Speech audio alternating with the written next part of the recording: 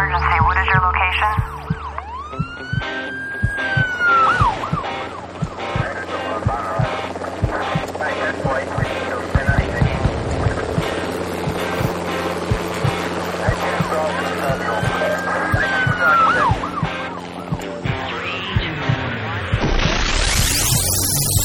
Rescue Radio, because there's a war for your soul. Yes, Lord God, you know it. There is a war, there is an emergency. And Lord God, we ask for your divine wisdom, counsel, protection, revelation, that you would give us your Spirit, your Holy Spirit, to discern and decipher what is going on in this world, but most of all, who you are, who we are, and what is it that you have for us to know. I pray that you would give us your eyes to see, ears to hear, a heart to receive that revelation of your love, your truth, your assurance, your purpose, your plan in the midst of Satan's plots. I thank you for dying on the cross. I thank you for raising from the dead. I thank you, Lord God, that death could not hold you. Satan could not keep you. He could not kill you. And you not only removed yourself from his grip, you also brought us with you. You've given us power over all the power of the enemy. I pray that you'd anoint, encourage, pour out your Spirit upon your people to use that power, that authority, that anointing, and not to grow weary in these days. I thank you also, Lord, for the promise that you said, whatever you bind on earth is bound in heaven. Whatever you loose on earth is loose in heaven. Encourage us, strengthen us to bind and forbid those things that are not what you want, and to release the revelation of Jesus Christ into the midst of this camp, Lord God, this encampment against you, Lord God. We are still here. Remember, don't forget, we are still in the midst of the battle with you.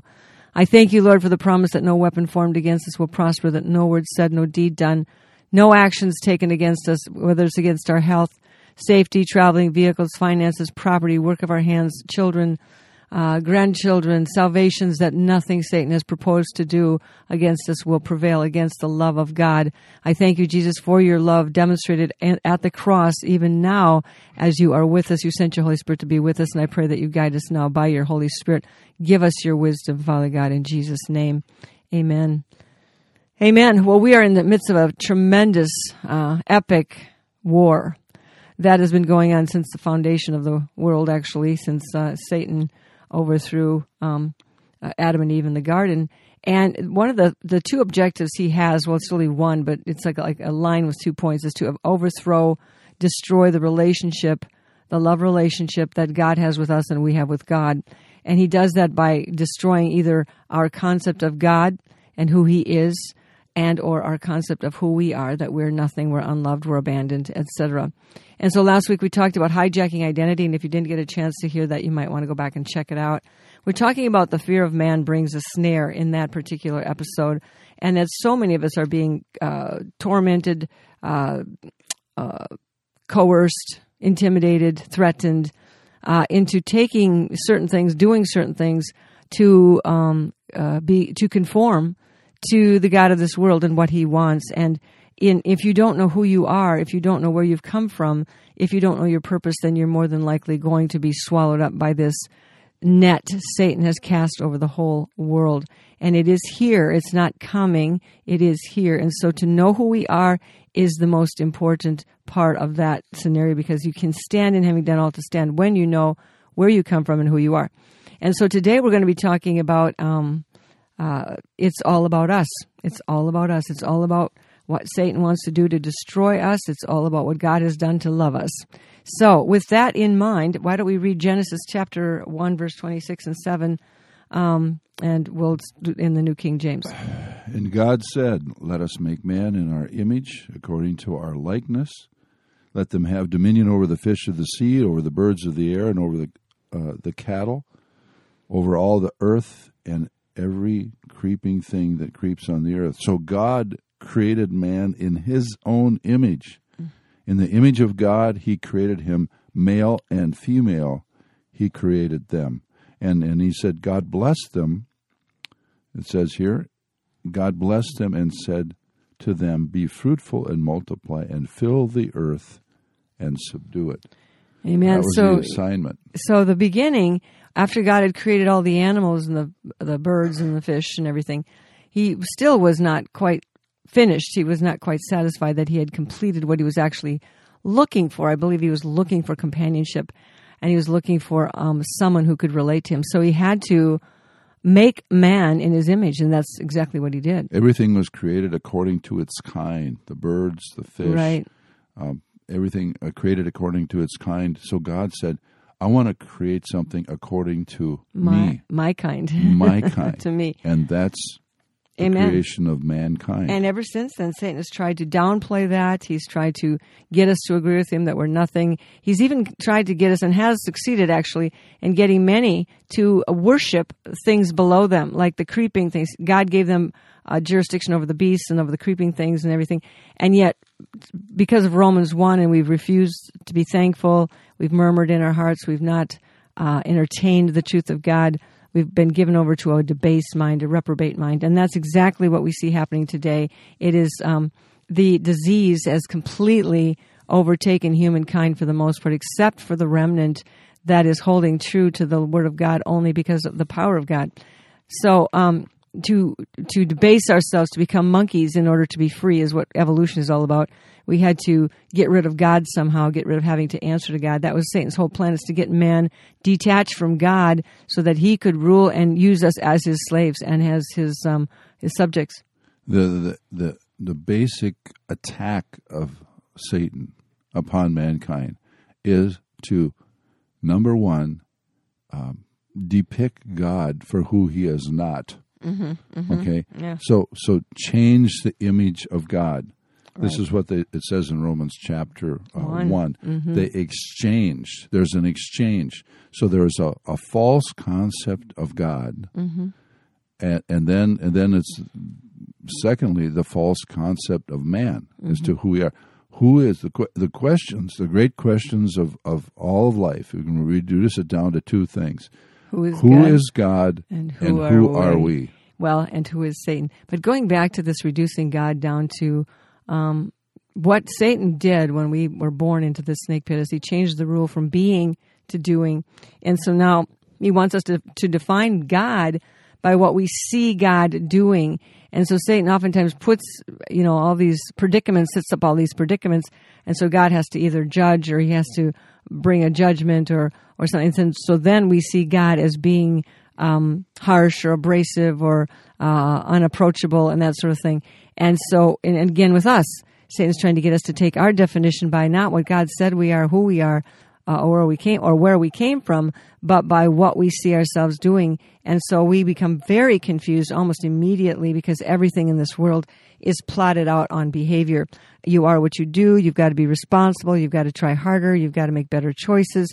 And when we can't, because it's all set up for us for Satan to pull the rug out from under us every time we try to go forward, that we're just going to end up with a lot of failure, and therefore we judge ourselves by that failure. And Satan, his influence upon us pulls us into making wrong choices. Right. Seducing us, yes. Seducing spirits. In the last days, Paul said to Timothy, we'd give heed, we'd listen. People would listen to seducing spirits and doctrines of devils. Yep, so exactly. Seducing spirits, spirits, evil spirits that will influence mankind, that mankind doesn't even realize there are spirits pulling them away from the Lord, the knowledge of who he is and who we are, and then the teachings of demons, false worldviews, false concepts that have been brought into religions. our education systems and every other in most of our churches, we should say. Yeah. Well, this is the plot, and Jesus said in the last days, Matthew 24, do not be deceived.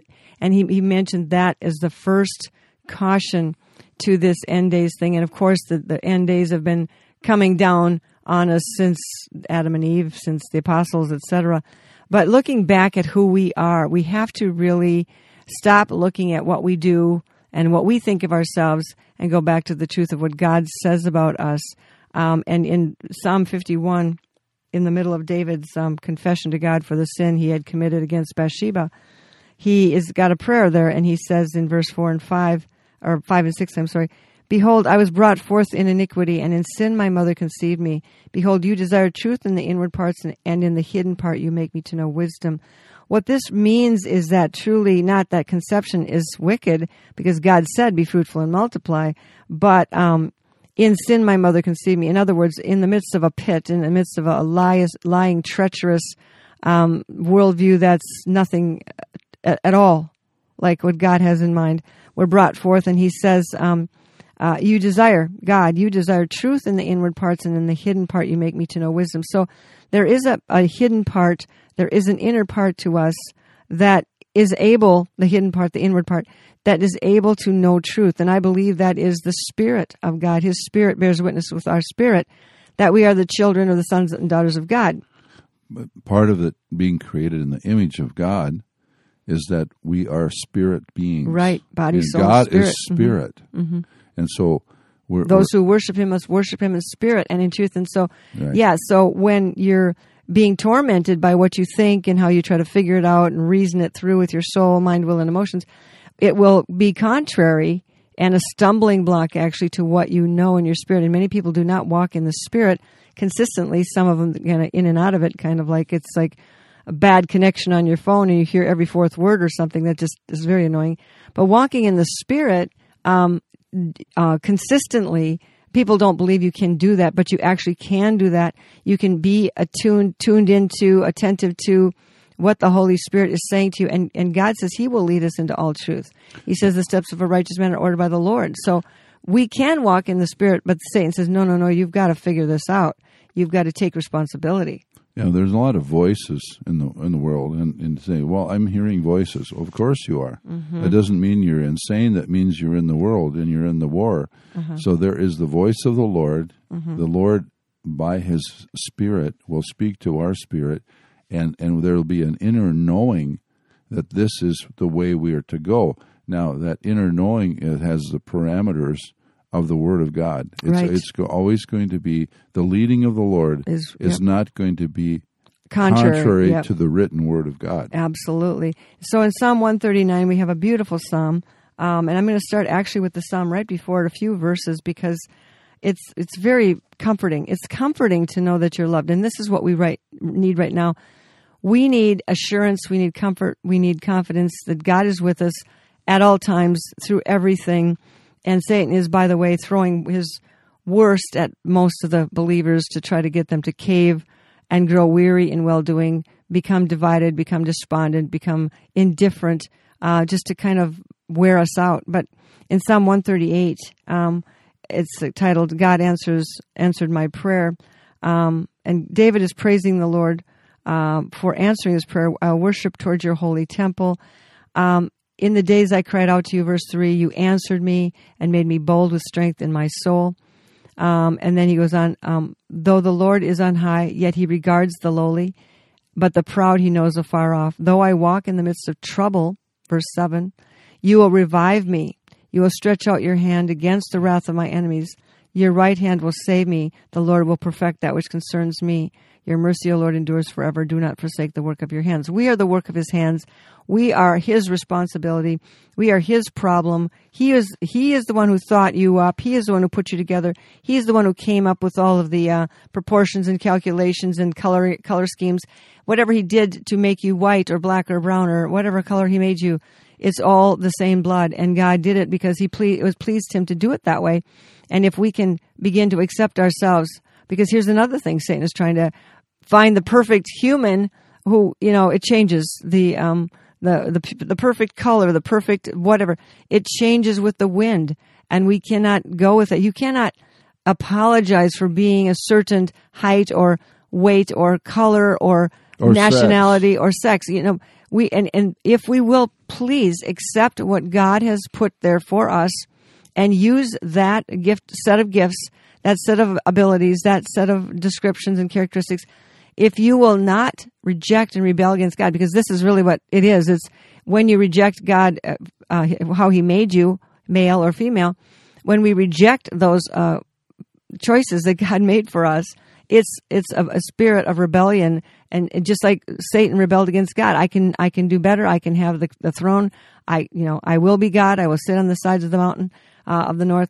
And so there's a certain amount of realizing that you did not make yourself And therefore, you cannot apologize for yourself. You did not put yourself down here, so you don't have to find a way to justify yourself being here.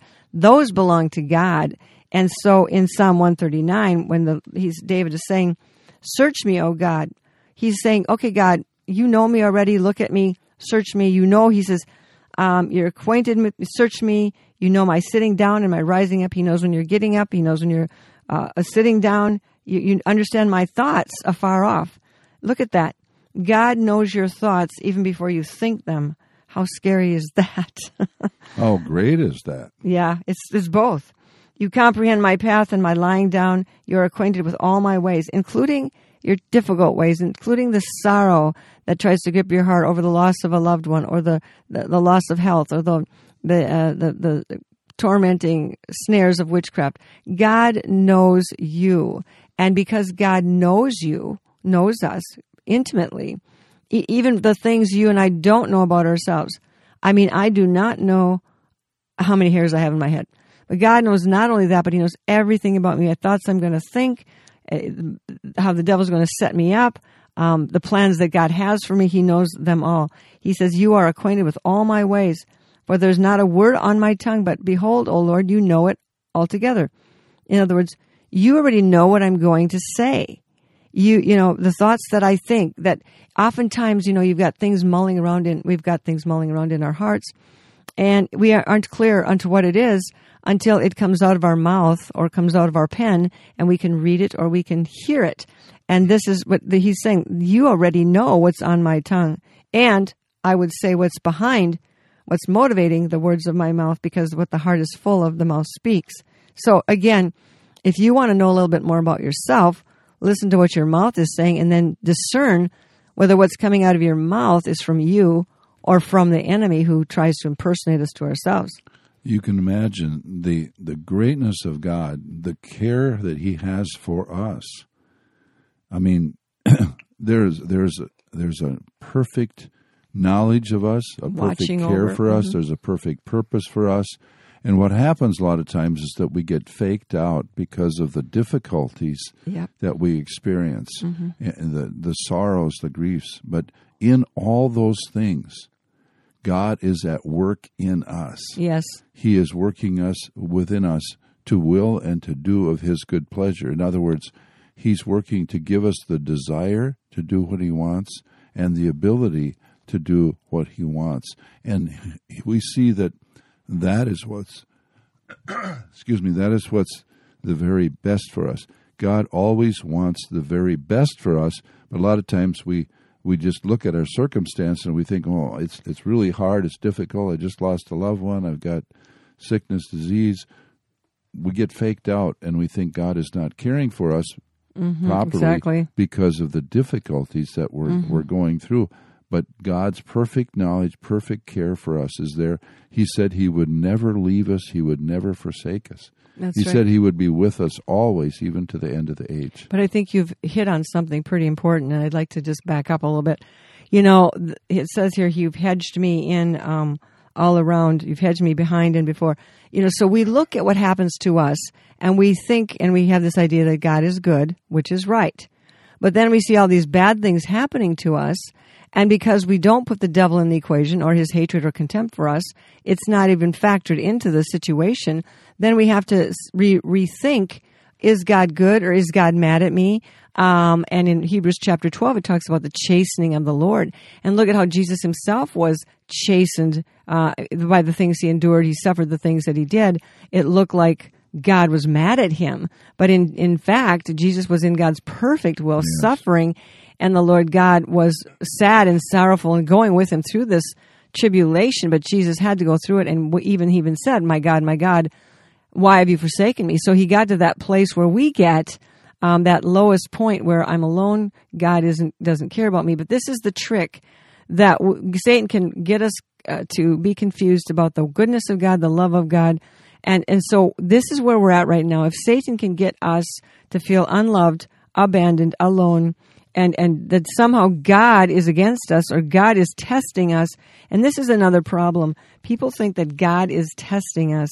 No, God is permitting us to be tested by Satan because God can only take one side of this thing. He can't be on both sides and playing both sides against the middle, because then he is definitely then crazy, insane, and untrustworthy. But God is always good, and so whatever Satan is trying to do to malign God's character by making us believe that God has abandoned us, God let this happen, God's chastening me, God's mad at me, I can't ever, walk perfect, so God just leaves me alone. All those kinds of questions and thoughts that rig up in our minds, God wants us to know that Satan is testing God. He is saying, just like he did with Job, I can get Job to curse you. Job is only following you because you're good to him. You let me test him, and let's just see what he'll do. And so that's exactly what God permitted Satan to do. But in the end, what did God do? He says, this isn't mine. I didn't start this. You pray for your friends, or I'll have to deal with them.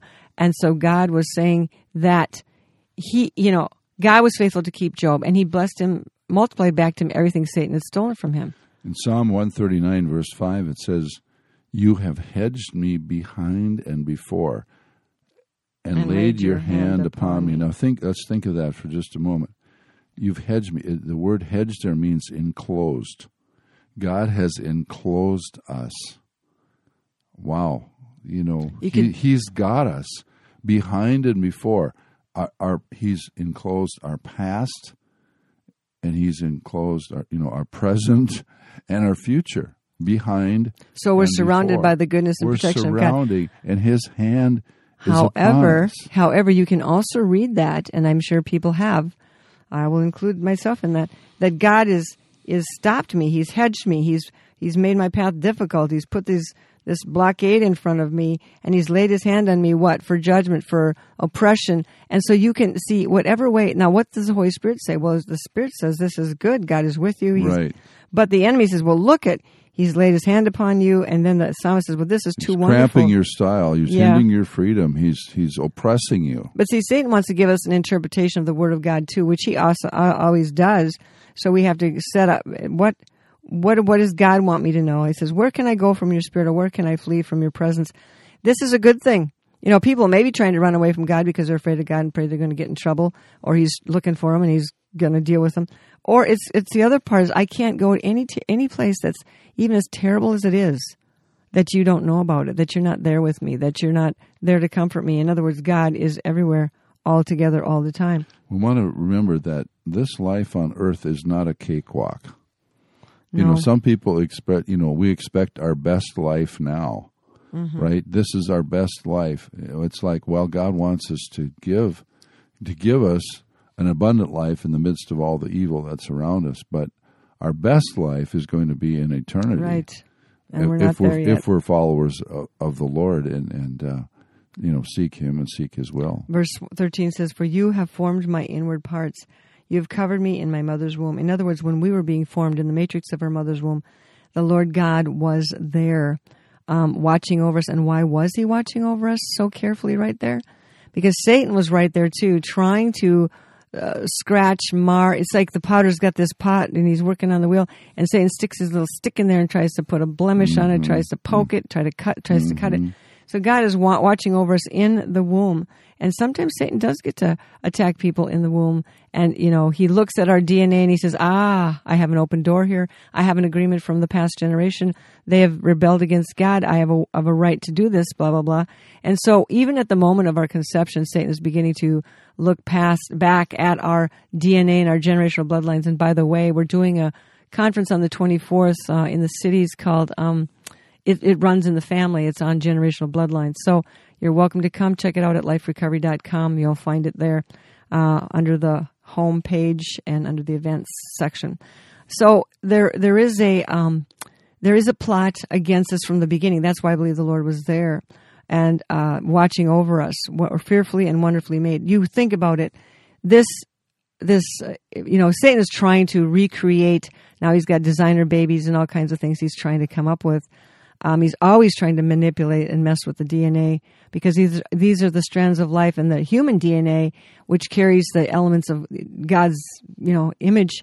Satan is really, really attacking the DNA. As a matter of fact, I'm going to be doing a blog. You can check that out very soon, next day or two, on the war for our DNA. Because why? The DNA carries the image of God, the human DNA, and so Satan's trying to do everything, including get us to voluntarily surrender our DNA to forces and chemicals and situations that will ultimately alter our DNA. And at that point, ultimately, that will be called the mark of the beast, which means that you're taking something, ingesting it, injecting or ingesting something that will affect your human DNA, and you will no longer be human. And at that point, people who receive the mark, that's why they cannot be saved, because they're not human anymore, and only humans can be saved. And so that is why there's this big, push, I believe, towards getting everybody corralled into this kind of a mindset to ingest certain things, inject certain things so that they can be safe. But none of that stuff is proving to make people safe anyway. It's actually killing people. But back to the subject. Okay, so my frame was not hidden from you when I was made in secret, skillfully wrought in the lowest parts of the earth. Only God can create a baby in a womb. Only God can bring forth that life. Only God can give that child abilities and aptitudes and gifts and make their bodies work right. And only God. This is the handiwork of God. And, to reject it, to try to rig it down or reduce it down to something else, to try to change the sex of a child against what God has made. This is all just simple, pure rebellion. Evil. It's evil, pure evil. He says, "You saw my substance yet being unformed, and in your book they were written. All were written. In your book they were all. All was what was written? Me. The days fashioned for me, when as yet there were none of them." Like all your days, he knows exactly how many days we're going to live. He knows what's going to happen on each day. He knows what he's planned for each day. And wouldn't that be nice if we actually walked in the plans that God had for us each day? "How precious, O Lord, are your thoughts towards me. How great is the sum of them. If I should count them, they would be more in number than the sands of the sea." Think about that. Just go to the beach someday. We're not even talking about all the seas and all the sands. We're just talking about the sand on the beach of where you're hanging out.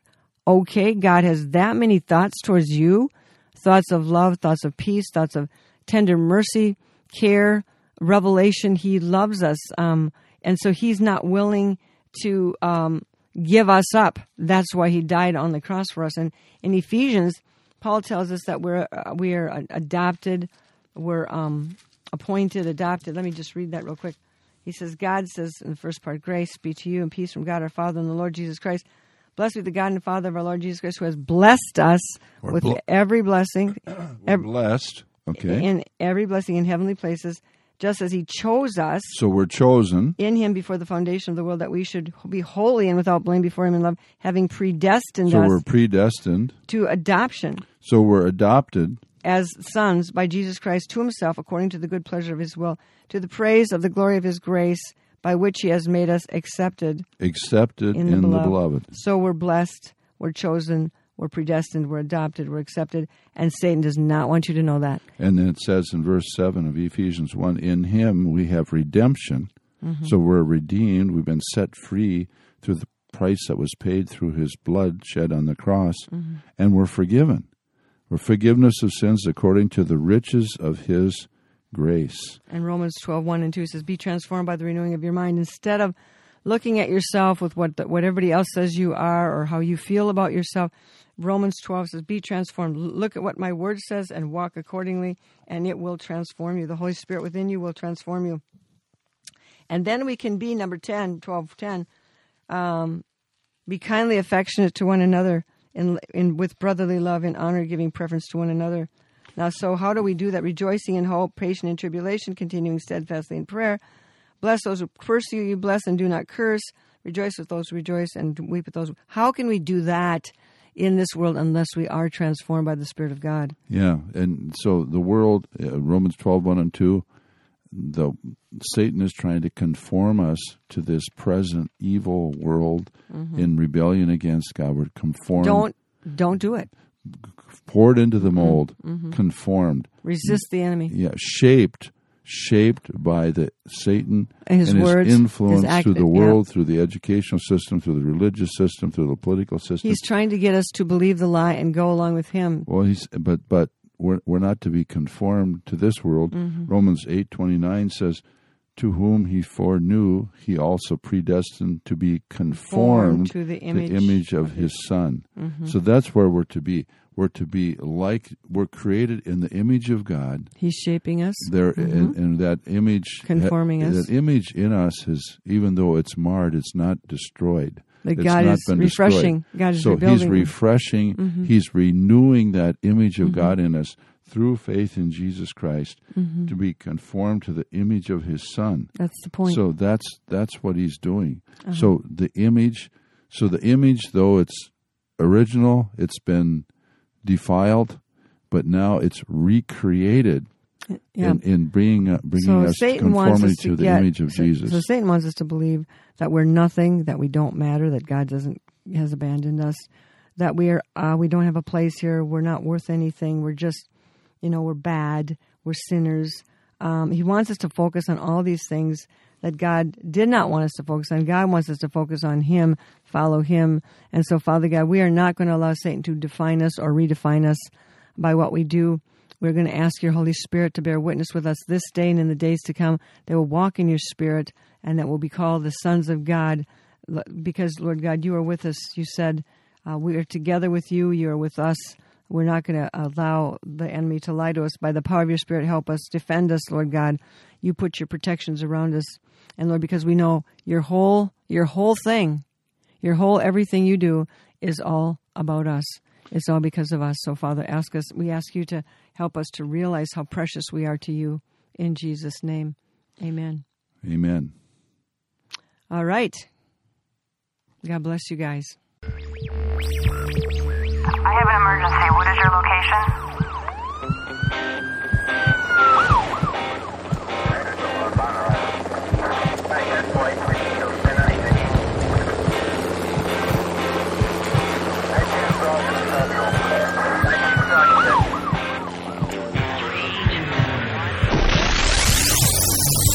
Rescue Radio, because there's a war for your soul.